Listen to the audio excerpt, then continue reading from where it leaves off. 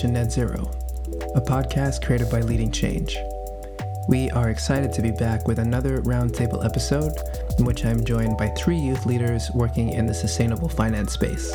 Emile Laverne, climate strategist from Manifest Climate, Julie Siegel, senior manager of climate finance at Environmental Defense, and Kim Watada, a fourth-year chemical engineering student at the University of Toronto, and for the past year, an intern at CPP Investments across their investment management and sustainable investing teams.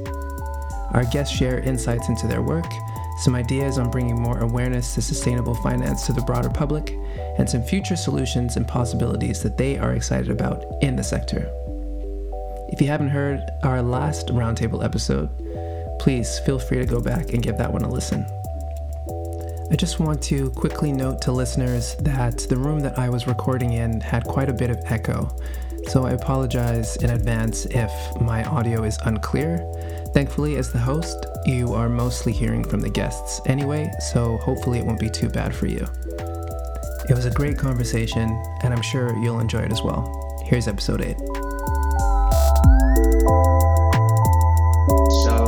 We're going to start, as we usually do, with some introductions. So we'll start with Kim. We'll have us just tell us a little bit about yourself and what role that you currently do as your job. Sure. Sounds good. Thanks, Bo. So I'm Kim, current intern at CPP Investments on their sustainable investing team. I'm wrapping up a year-long internship that I've been doing with them before I head to my final year of chemical engineering at the University of Toronto this September. I am often asked the question about how I made the pivot from engineering to finance, and even more so, why did I do that? The long story short is that I feel that sustainable finance is a place where I can make impact at scale. So scale up those engineering technologies I've had firsthand experience with. And in my time at CPP Investments, I have seen the reach that the largest pension fund in Canada has had and the impact you can have in the sustainable finance place. So that's what got me stuck in this space, basically. Awesome. Thank you, Kim. And Julie. Thanks, Bo. I think my background is also a bit circuitous and open to some questions, maybe for all three of us. So, hi, my name is Julie. I'm based in Dish with One Spoon territory, Toronto. And I'm currently working at Environmental Defense Canada as Senior Manager of Climate Finance. My background is in sustainable finance, business, as well as climate and environmental advocacy. And I kind of bring those two things together in this role. For 5 years before this, I was managing a portfolio of impact investments. So really looking for positive social and environmental outcomes as well as financial return. And I saw sustainable finance growing in scale and in numbers and dollars. But a lot of that didn't necessarily have the integrity that, I was seeing in an impact investing portfolio or that we really need to confront the climate and social challenges that we're facing. So I saw policy change in terms of financial policy as a really critical and untapped lever, which is how I pivoted into this role that I'm working in now, where I'm researching and advocating for climate-related financial policy change in Canada. Awesome. Thank you, Julie. And I'm sure we'll have some opportunity to dig into that a little bit more. And Emile. Yeah, thanks for inviting me on. I'm also based in Dish with One Spoon territory in Toronto. I am currently a climate strategist at Manifest Climate, which is a SaaS-based startup that also provides professional services related to the sustainable finance space. We do kind of very niche support, so happy to go more into details around that. Before that, I was a sustainability consultant at the Delphi Group, where I supported primarily private sector clients on developing and analyzing corporate strategy with respect to climate considerations. So what that means is helping clients develop climate-related strategies, analyzing them with climate-related scenario analysis, and disclosing relevant climate-related financial information in disclosures, public-facing disclosures. And before that, I was at TD Bank. But I also come to the space from perhaps an unexpected background. I studied economics and development studies in undergrad and global affairs in grad school. So similar to Julie and Kim, kind of a circuitous route to get here. Happy to be here and kind of echoing both of what they have either said or kind of implied that it's a huge space. We need all hands on deck. It is quite interesting to be working in this space at this moment. So happy to be here and look forward to the conversation. Fantastic. Okay, so now that we've got sort of an overview of the spaces that you work in, let's talk a little bit more about the work itself. So when you're looking at maybe an average work day or an average work week, sometimes it's easier to kind of come at it from a week perspective rather than an individual day. What does some of that work look like, the day-to-day for you? Let's start with Kim. Sure. So to classify what sustainable investing looks like at CPP, first of all, I would say our job is to incorporate ESG and climate change considerations into the investment life cycle. So we're working with deal teams in the firm, other internal and external partners to do this. From due diligence to asset management, we do cover the entire life cycle. For me specifically, the project I'm working on right now is developing an in-house net zero scenario for the fund. So it's exciting. There's a lot of different projections out there in how can the world get to net zero greenhouse gas emissions by 2050. As you can imagine, there's a lot of assumptions that feed into that. So we're working on making our own differentiated approach to build out this net zero model. And currently I'm creating a dashboard that compares all of our assumptions and model outputs against the models currently existing in the marketplace. So we can be really intentional about how our model differs, basically. So it's nice. That's a very quant side of my role, lots of coding involved, but also I am helping them write their current annual sustainable investing report. So that's pretty different. There's a lot of writing there. So I would say my day-to-day is split between, on one side, doing a lot of independent analytical work, the other half, meetings, project management, and there's always time at the end of the day for a coffee. So it's a great mix.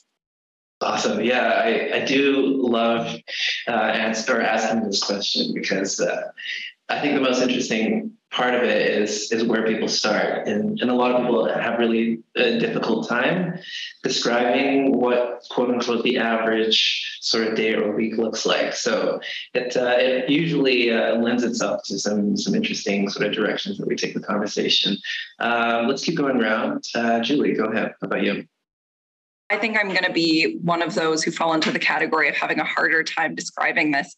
And I'm so glad Kim went first, because when I was working in investments, I found that a easy question to answer.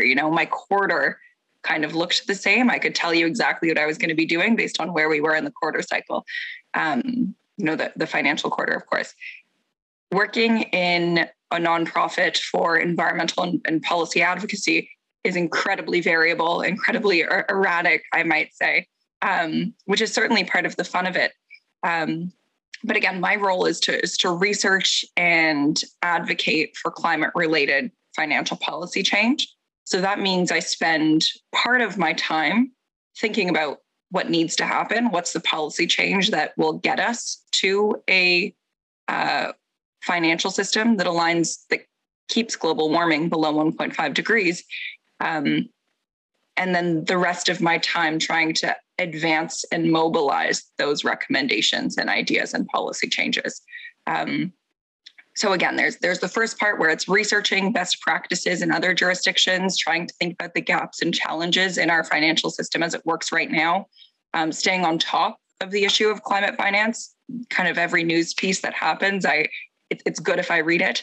And then the mobilizing side, where it's government relations, trying to build literacy on the issue of climate finance in government and in public, building coalitions with other organizations or individuals who are advocating for, who believe in the same outcomes and who want to advance the same things.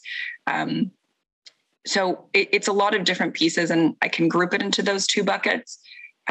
In general, though, it's important in this work to be responsive, to see what the opportunities are, to see how the landscape and conversation is changing, and then revise your plans quite flexibly around that. One great piece about this work in kind of the day-to-day of it is that you're not only working with your paid colleagues under the same organization name, but you just find other people who are motivated for the same goal, helping the financial system keep global warming below 1.5 degrees. And, the organization doesn't matter. You just find people and work together in a very cooperative way. Yeah, that's fascinating. Namil, we'll come to you in a minute, but I just want to follow up really quickly. You kind of described two buckets that some of your work is involved in, right? Like there's the research sort of side, and then there's also the outreach kind of side of it. So, how evenly would you say those two aspects of your work are split? That's a great question. I would have thought it would be quite 50-50, but I'm finding takes more work to mobilize an idea than it takes to come up with it. Yeah, that makes a lot of sense to me. Certainly tracks with some of my experience as well. So, Emil, how about you? Yeah, just before I dive in, coming from a consulting background, absolutely, the consulting words for it are like maybe ideation or strategizing versus implementation. Like the implementation piece is always the hard part, or the mobilization element. In my role, so Manifest Climate, it's in the name, we focus exclusively on climate. So, the sustainable finance conversation is often broader than simply focusing on climate, but for a variety of reasons, one of which being the urgency of action on climate change, as well as the fairly developed or developing norm and regulatory environment as it relates to climate disclosures, policies in different jurisdictions targeting net zero, et cetera. We focus on climate change. So I work with quite a few different types of folks. We are a startup. We used to be a professional services company. In other words, we used to be a kind of consulting company. In my role, I work with financial institutions. So asset managers, kind of like what Kim described, trying to figure out how to develop strategies, what the most in line with best practice and potentially emerging regulation or policy aligned developments for net zero on the strategic front for them, maybe. So we support clients in setting net zero strategies. That's more on the kind of that vestigial professional services support to clients. But a majority of our focus, because we are a startup, is on our SaaS solution. So SaaS is that, if you can visualize that abbreviation, SaaS, so service as a service. Our customers are primarily businesses, and we really want to help them understand and have access to climate-related information so that they can understand, assess, and act on improving their climate-related maturity. So that can mean a whole host of different things. We really focus on governance. So we provide climate maturity assessments to our clients, which helps them identify the low-hanging fruit, both for disclosure. So many firms will find that they are doing more internally as it relates to climate than they may be disclosing. And when I talk about disclosures, I'm talking about in the sustainability report. Of course, as an industry, we'd like to move towards integration of those disclosures within financial, aka regulated financial filings. But yeah, so there's that disclosure element, but there's also that action element. So we also kind of lay out a map of here's how you can improve your governance, your risk management, your strategy, et cetera. Not to get too jargony, but the task force for climate-related financial disclosures set out 11 recommendations, which many emerging regulations align to. And those 11 recommendations are very useful for organizations that are thinking about how to get started or how to improve the way in which they think about climate. And so we really rely on that framework. And we help kind of demystify and make actionable this information related to regulation. So kind of what Julie was talking about around motivating and making accessible what the kind of like the advocates in the space are calling for, what firms are being criticized on, what politicians and regulators are thinking about on the climate policy front, and what the movements in the market are in the climate finance space, et cetera, so that our clients have a holistic understanding both of what is happening within their organization, how they can improve it, what's happening outside of their organization. So what's happening in the news, what are the trends that they should be aware of? And then finally, we have a kind of an educational component, which helps them engage with their colleagues and get everyone up to speed so they're all speaking the same language. So, let's say you want to talk to someone over in risk, but they don't know what you mean by net zero, or they don't know what you mean by climate governance. We offer kind of that feature. So for me, what that means is there's client delivery, there's engaging with clients, helping them understand and access our platform, make the most use of it, understanding them and their needs, doing that ad hoc additional consulting work around developing net zero strategies, as well as through those engagements, helping to develop and productize certain services. Because, and I'll wrap it up shortly, a lot of the consulting that financial institutions and other organizations that are impacted by the TCFD, so that framework that I mentioned, can be to a certain extent repeatable because that framework is unlikely to evolve. So because it's based on a set framework, you can productize kind of what's the 101 of the TCFD, what's the 101 of effective climate governance, et cetera. Of course, these things will evolve over time, but we know that certain consultants charge quite a lot of money and take a lot of time to develop these materials and these products for clients. We want to help kind of leapfrog that so that that consulting budget that these firms have can be better used to actually act, right? So we're giving them the map and we're saying, go, we can support you along that way, but also you can internalize that and actually perhaps accelerate because time is of the essence. So, not to boast or be too bought into the Kool-Aid, but that's kind of our intention with our platform. So it's kind of a mix of everything. It's a blend of many different things. Do you? I'm going to ask this question. When you're engaging with clients like this, do you find that a lot of these clients are coming into it with certain expectations or certain emphasis on aspects of whether it's the ESG more broadly or specifically like the TCFD framework, that you have to sort of convince them that actually the bigger picture is more important and this is kind of the way to look at it, or are they kind of coming to you because they're already on board and they just need help in realizing, some of these issues or challenges that we're talking about? Yeah, I mean, that's really a great question. I'd be curious to hear about Julie and Kim, your interactions in the space as well, but it varies. So we have a growth team that reaches out to people. So there's an element of cold calling. So to your point around kind of people that are newer in the space, not necessarily read up on this, I would say quite a few of our clients are educated enough to single out climate as an action item worthy of emphasis outside of just broad ESG emphasis. Not saying that there's one is better than the other, but oftentimes in conversations, ESG can get kind of confusing because there's so many different issues that fall under that broad umbrella. So yeah, it varies. The people that find the benefit and the value in Manifest Climate are focused on climate and pay for it. So and that's great. I appreciate the insight there. Kim, from your perspective, as somebody who has is a background that is non-traditional, I would say in this space, have there been specific challenges that you have faced sort of entering into this space from your background? And following up with that, maybe there's some opportunities as well that having an alternative background can give you coming into the space. So maybe there's some of those that you've noticed as well.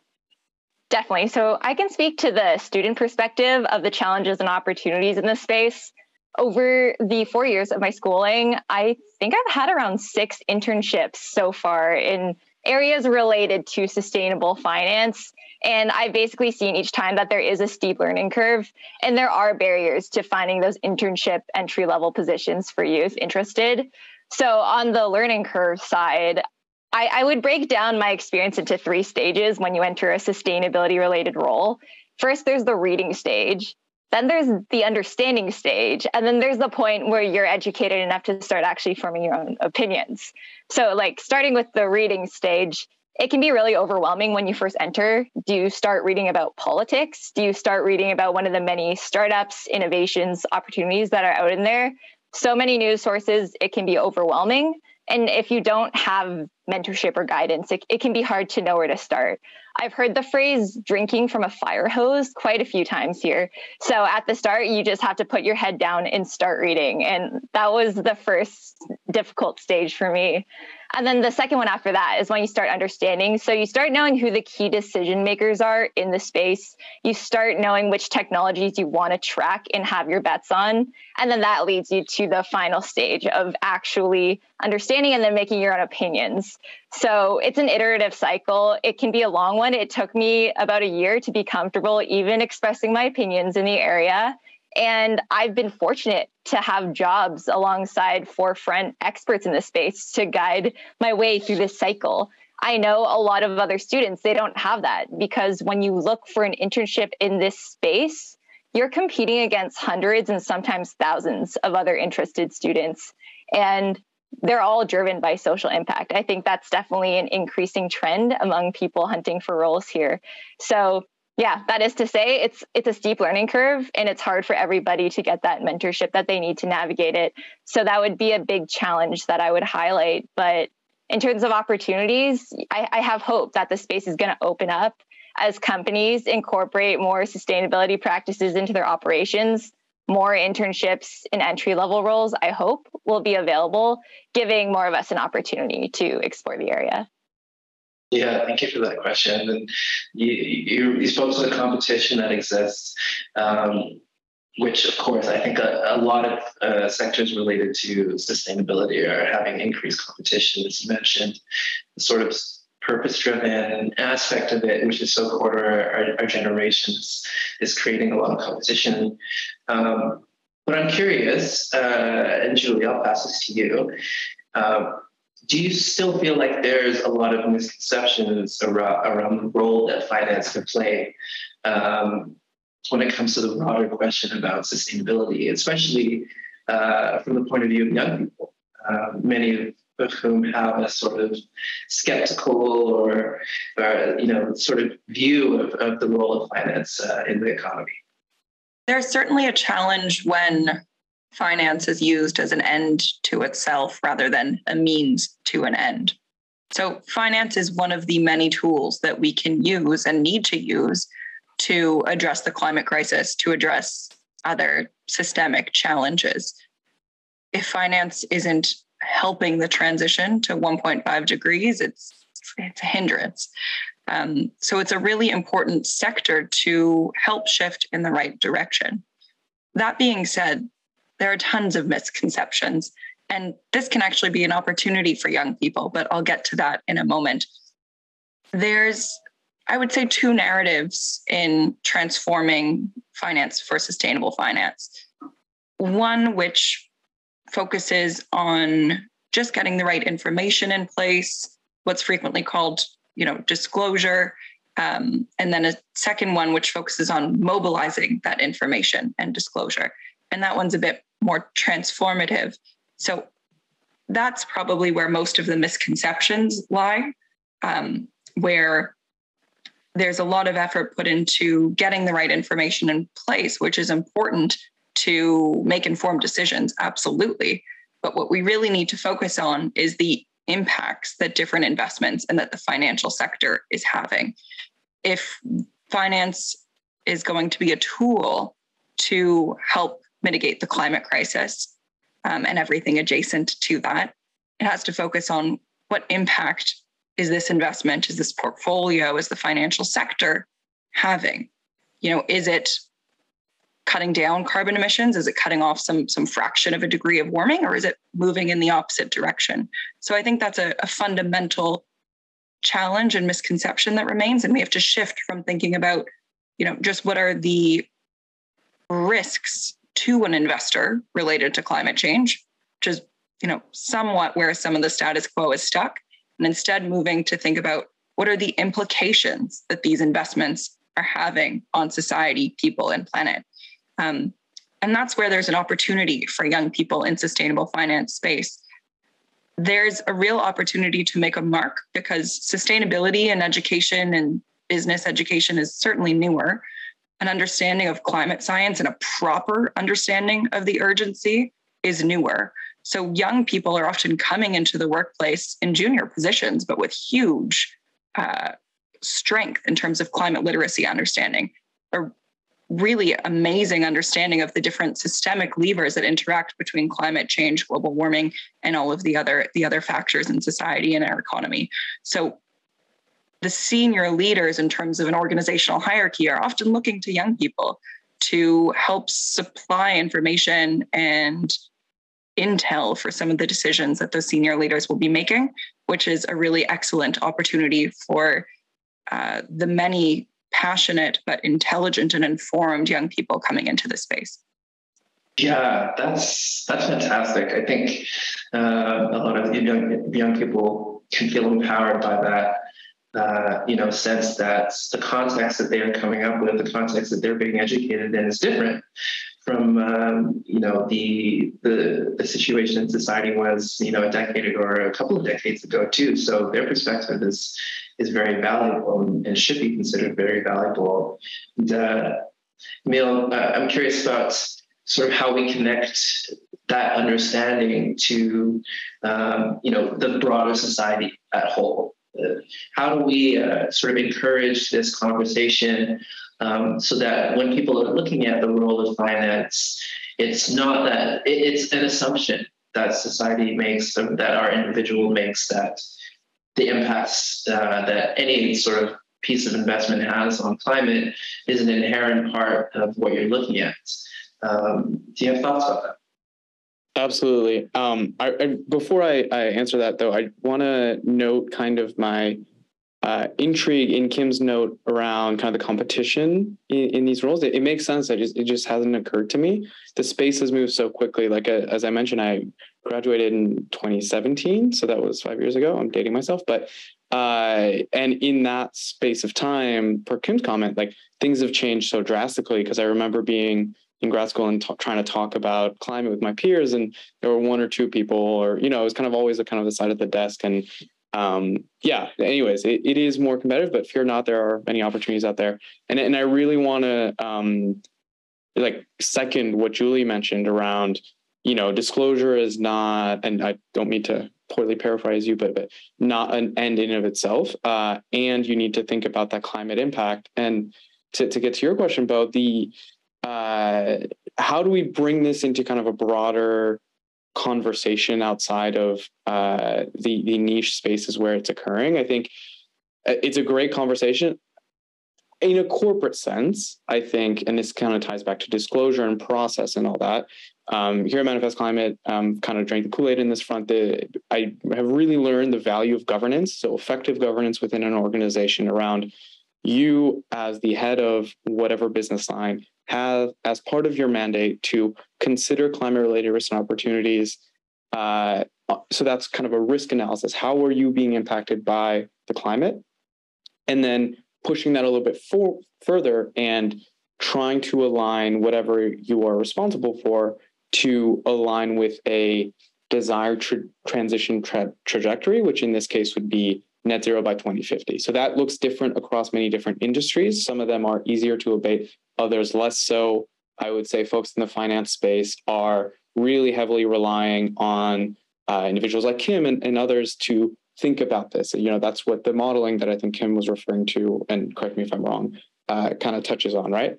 But even beyond that, the conversations around climate finance and what does sustainable finance mean are getting increasingly sophisticated. Beyond what is the impact on the climate, I think now you're introducing a time element. By when should we have met X threshold, right? Be it decommissioning coal-fired power plants. I'm kind of making this up as an example, but the conversations are getting more real because we are seeing a slow but sure move towards policy, right? The signing, I think today, the day of our recording, in the States, they'll be signing in climate legislation that has an impact on subsidies across the board, right? The same is happening in the disclosure space for sustainable finance. There are normative developments led by industry groups, affiliated with the UN that try to define what net zero looks like. these are getting very complicated and very sophisticated. And the norms that are being developed can then have regulatory impacts. And I think the best way forward for us as a society is as we define these terms that will define how they are used in the next, 2-3 decades in the financial space at the national level, all parts of society that are knowledgeable and have a stake in the transition should be at the table. So for example, there was this push in Canada to define what transition finance meant. I don't think, and it happened behind closed doors, I don't think that there wasn't enough, and this is a personal opinion, not one of my employer, right? But it happened behind closed doors and it could have been perhaps a bit more collaborative, right? That's not to say that the people around the table weren't giving it their best, but as these conversations become more sophisticated and because they impact everyone by virtue of their impact on the climate and what gets financed, what doesn't, to Julie's point around, like, are you supporting the transition? Because if you're not, then perhaps you might be standing in its way. There's also this lens of how quickly are you accelerating this transition? How are you thinking about adjusting your risks, et cetera? There's quite what I've found in the sustainable finance space is that there's a whole host of vocabulary words that people may or may not agree on their definition. And we need to be on the same page to act in one way or another, or to push for tweaks, be it through activism or through voting, et cetera. But when those definitions are being set, the more collaborative we can be, the better, because the more views at the table, the more likely it is to take into consideration many different stakeholders.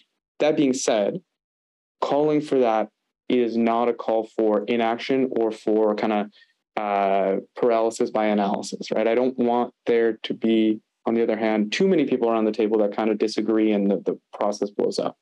I'm really curious to hear both what Julie and Kim think about this, but when I look to Europe, they have a definition for what they define as sustainable.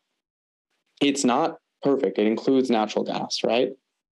But for a whole host of other elements, it is quite good and it is kind of path-breaking. So I don't mean to pass judgment on the EU thing. That's a very different conversation, but that's an example of terms being defined and that impact being seen kind of almost overnight. So I would say, to answer your question, Bo, we need to be having these conversations out in the open because they impact all of us.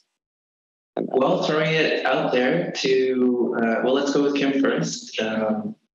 What are your thoughts? Yeah, no, I agree. Definitely the language being used around sustainable finance and how you discuss it and where is a huge factor. I think it's really interesting at CPP Investments because we have this huge social purpose of investing, getting returns on behalf of the 21 million Canadians who are beneficiaries of the plan. So on one hand, we have to get those financial returns. But on the other hand, one would argue that it's also our job to make sure that we account for those ESG related risks and opportunities. And I think it's just very important with the language of explaining our intention with sustainable investing here. I hear the phrase climate risk is business risk a lot. The flip side is also true. Climate opportunity is business opportunity. Like our sustainable investing team, we have the overall goal of having risk-adjusted returns. So when we work with deal teams to incorporate these ESG considerations into the investment lifecycle, we are looking for ways that we can improve the underlying value of our asset. And it just turns out that if you account for ESG and climate risk, you can do that. So I think by being very clear about the purpose of our sustainable investing mandate is something that's really useful in convincing the layperson that the sustainable investing, sustainable finance mandate is something that's very relevant and necessary. And, that kind of ties into the whole taxonomy of what a green asset is and what sustainable finance really is. Yeah, thank you. And Julie, how about you? So how do we broaden the conversation on sustainable finance and think about, how that works for public interest? I think a bit contradictorily, I think we actually need to understand some of the challenges and trade-offs that are going to be complicated and difficult here. I mean, I think there's so much opportunity in Canada with our public pension system, which has that mandate to support support, the retirees and workers of Canada. And there's so many places where we can find mutual opportunity for climate mitigation, adaptation, resilience, as well as business opportunity. But there's also some trade-offs where, for example, air conditioning is going to be a huge business opportunity under a warming world, but that's not a positive climate outcome. That, exudes really toxic chemicals into the air, which are warming agents. So there are some challenging things which we're going to have to prioritize as a society, and that trickles down into policy, that trickles down into sustainable finance. So the way I like to think about it, how do we broaden the conversation? I think we need to take off our blinders a little bit, broaden our imaginations for what is possible based on what we want to be possible and the type of society we want to live in, the type of planet that is ideally livable. So one concept that I'll introduce that it's essential for, I think, every climate-minded individual to understand is the Holocene. That's the current epoch that we're living in. It's been going on for about 12,000 years. It's perfectly suited for human civilization, for the type of agriculture that we've developed. It's enabled humans to really thrive in the way that our society does. So that's been going on for about 12,000 years, the Holocene. It is our perfect little planetary bubble that lets us live so well. Our economy has been going on in different ways for thousands and thousands of years, for as long as humans have existed. But our current model is, let's say, 300, 500 years old versus, and that's a human creation, our economy. It works well for a lot of things, works badly for a lot of things, but we design that. Whereas the Holocene has been going on for thousands of years, incredible physics interactions that we can't control or replicate, but just has happened in this wonderful way, and we're messing it up. So if we want to broaden the conversation on climate and sustainable finance in general, I think we need to really broaden our imagination for what we want to prioritize and how we're going to do that. Yeah. Can I just jump in very quickly? 100%. That framing has really helped me in my career. I read this book, The Ends of the World by Peter Brannon, which I highly recommend to everyone. That is very well written. It's kind of like a narrative fiction. And it does a great job of contextualizing geochemical cycles, just like Julie brought up. So that's one piece. And then to go back to Kim's earlier point around the education and being more on it, being a younger individual in the space, that is true. I think the value add is perhaps access to sustainable finance or business courses. If you're a business student, or if you're a geography student, there's definitely a climate lens to certain courses, et cetera. It's also our ability to consume, you may learn in university or just in your early stages of your career to consume quite a lot of information and synthesize it very efficiently. Every 6 months to a year, a huge report comes out related to sustainable finance that is a soup of abbreviations, new terms, et cetera. And you really need to be able to succinctly, in an accessible way, and ideally in an engaging way, speak to what Julie's talking about around kind of this delicate balance in which we find ourselves, the way our economy is impacted and impacting the ways this works, as well as our contribution to said economy via both the political and the industrial systems that we've created, and how that actually trickles down into an actionable decision item for someone that is, to use kind of a risk manager at an asset manager. What does that person's decision and mandate and role, how could it be best aligned to avoiding or limiting warming to the 1.5 global target right now? And I like to think that young people are very well suited for that, because we have grown up in a space, and maybe this is anecdotal, but what are music genres anymore? Are movie genres even still super defined? I'm really into rap, but there's rap pop and country rap now. There's all these different kind of things, and we're used to this uncertainty and this blend. And I think climate necessitates this understanding of nuance and our ability to be clear and explain things well. So yeah, kind of a tangent, but fully kind of bringing those two perspectives together. Young people, I like to think, are super well suited for that. And that does require kind of remaining engaged about what the latest reports are, and not just in the finance space and in the risk space, but kind of dabbling across sectors. Yeah, absolutely. I agree with you. I mean, I think sort of the downsides of having sort of so many competing interests and so much information available at our fingertips at all times has also produced, like you mentioned, this sort of capacity to be able to walk and move in different spaces and see the threads between them, because we've sort of had to do that as young people, just in general. Anyway, I think I've heard it called the iPod generation for that same reason, right? That, like you mentioned, what is a genre? If you have an iPod with your whole library that's on shuffle, and you're getting rap next to country, next to whatever, classical or jazz, like myself. One of the things that Julie, you mentioned was imagination. And I'd like to think that part of our upside, or part of what we can bring as young people, is having a sort of bigger view or picture about what's possible. So when we sort of look to the future in Canada, from your experience working in this sector, what are some things that really excite you? And let's start with Kim.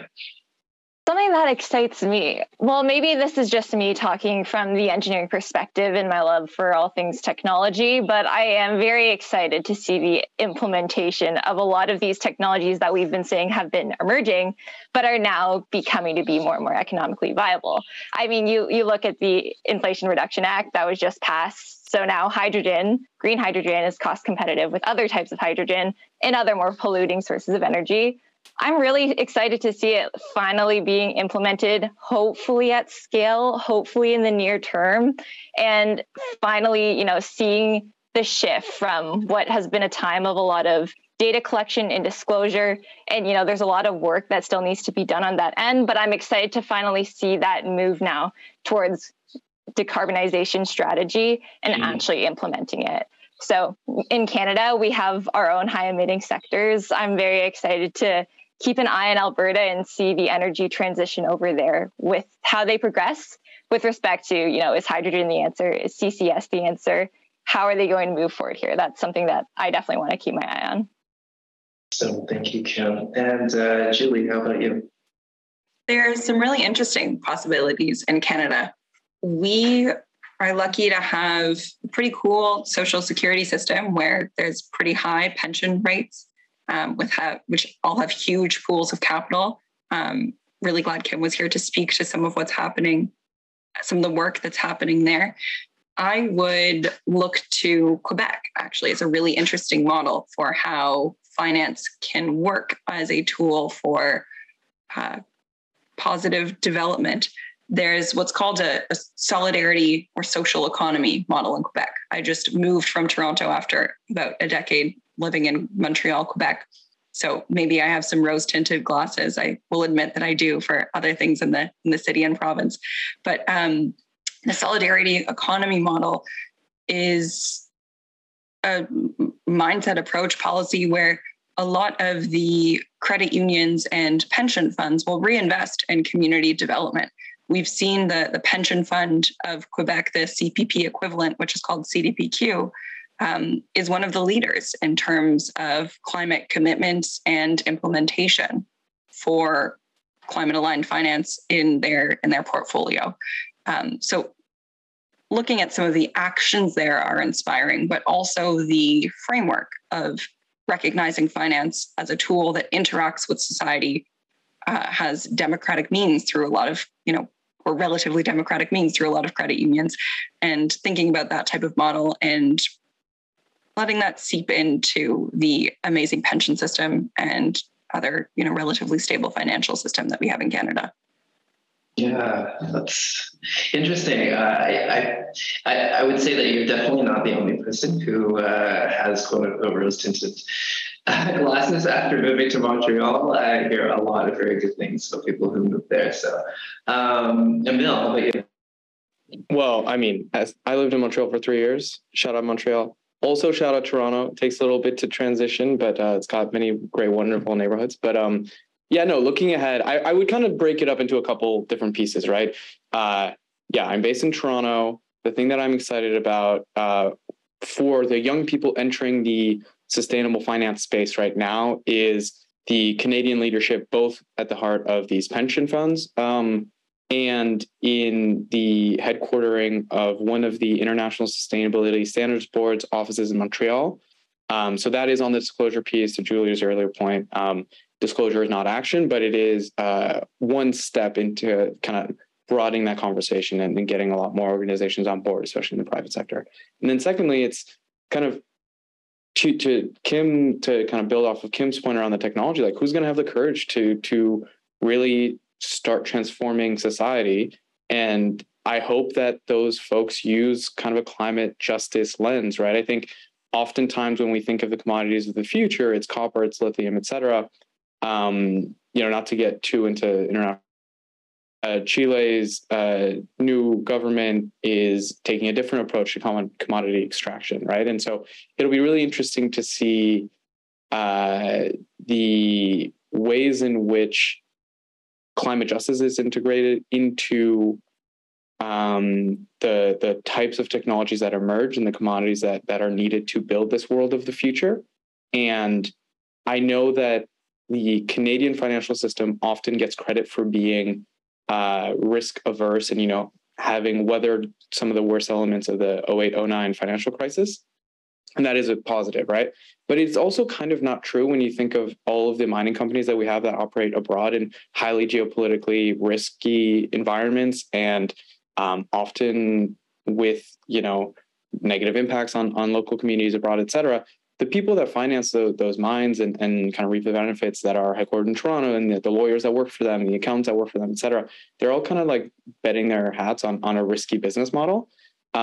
Which is fascinating to me because, on the one hand, we do need commodities and I hope that they are extracted and recycled in a way that has climate justice at its heart. But on the other hand, we know that there are industries that will grow that may seem risky now just because of a perception that we have, but solar, wind, batteries, kind of electrification, building charging stations, et cetera, are not as risky as some of the industries on which Canada has built its wealth. And so it'll be interesting to me to see how courageous or who will go forward and really help build the society of the future, right? Like, what is the company that will help municipalities plan their downtowns to be more active, more focused on active transportation, for example, right? Like, we have the knowledge here. We have a great amount of talent within Canada.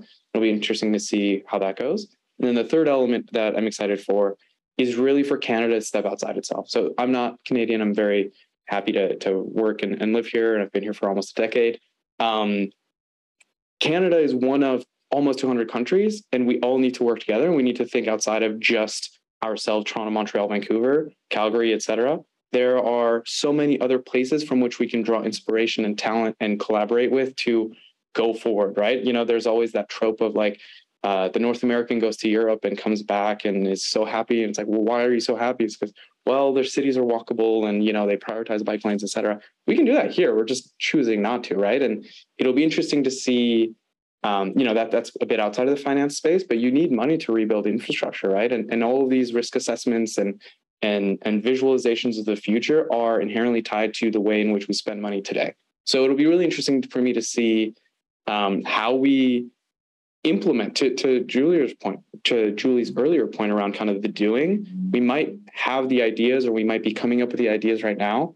Who's going to put them in place? And hopefully it's a lot of the folks listening to this. And yeah, feeling hopeful this week because of the IRA passing. So we'll see if that hope stays. Awesome. Here. Somebody who wishes that he could bike to the grocery store on a regular basis. I'm very much here for that. Coming to the end of the conversation, this has flown by.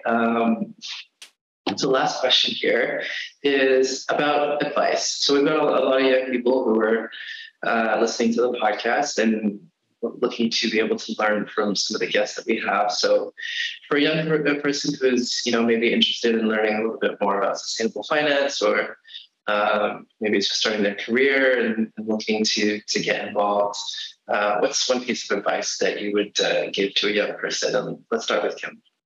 Advice I would give. I think the three of us here are a good testament to how multidisciplinary this space is. Everyone has had their own career path to get to where they are today. They all have their own views and opinions on the different facets of climate change. So my biggest advice would really just be find a mentor, find your coworkers, and ask lots of questions. Don't be afraid to do that. I've bombarded my coworkers with so many questions over the past couple of years. I've worked alongside lawyers, people with political science backgrounds. Someone had a zoology background at one point. They all have such interesting dimensions and perspectives to share in the space. I truly think there's no better way to learn than by talking with all the people here, because that's how you refine your own understanding and pick out what you truly believe in. Yeah, that's fantastic. Julie. For my advice, I'm going to steal from Antonio Guterres, the Secretary General of the United Nations. There's so many different ways that you can work in climate 100%. But as Antonio Guterres said, don't work for climate wreckers.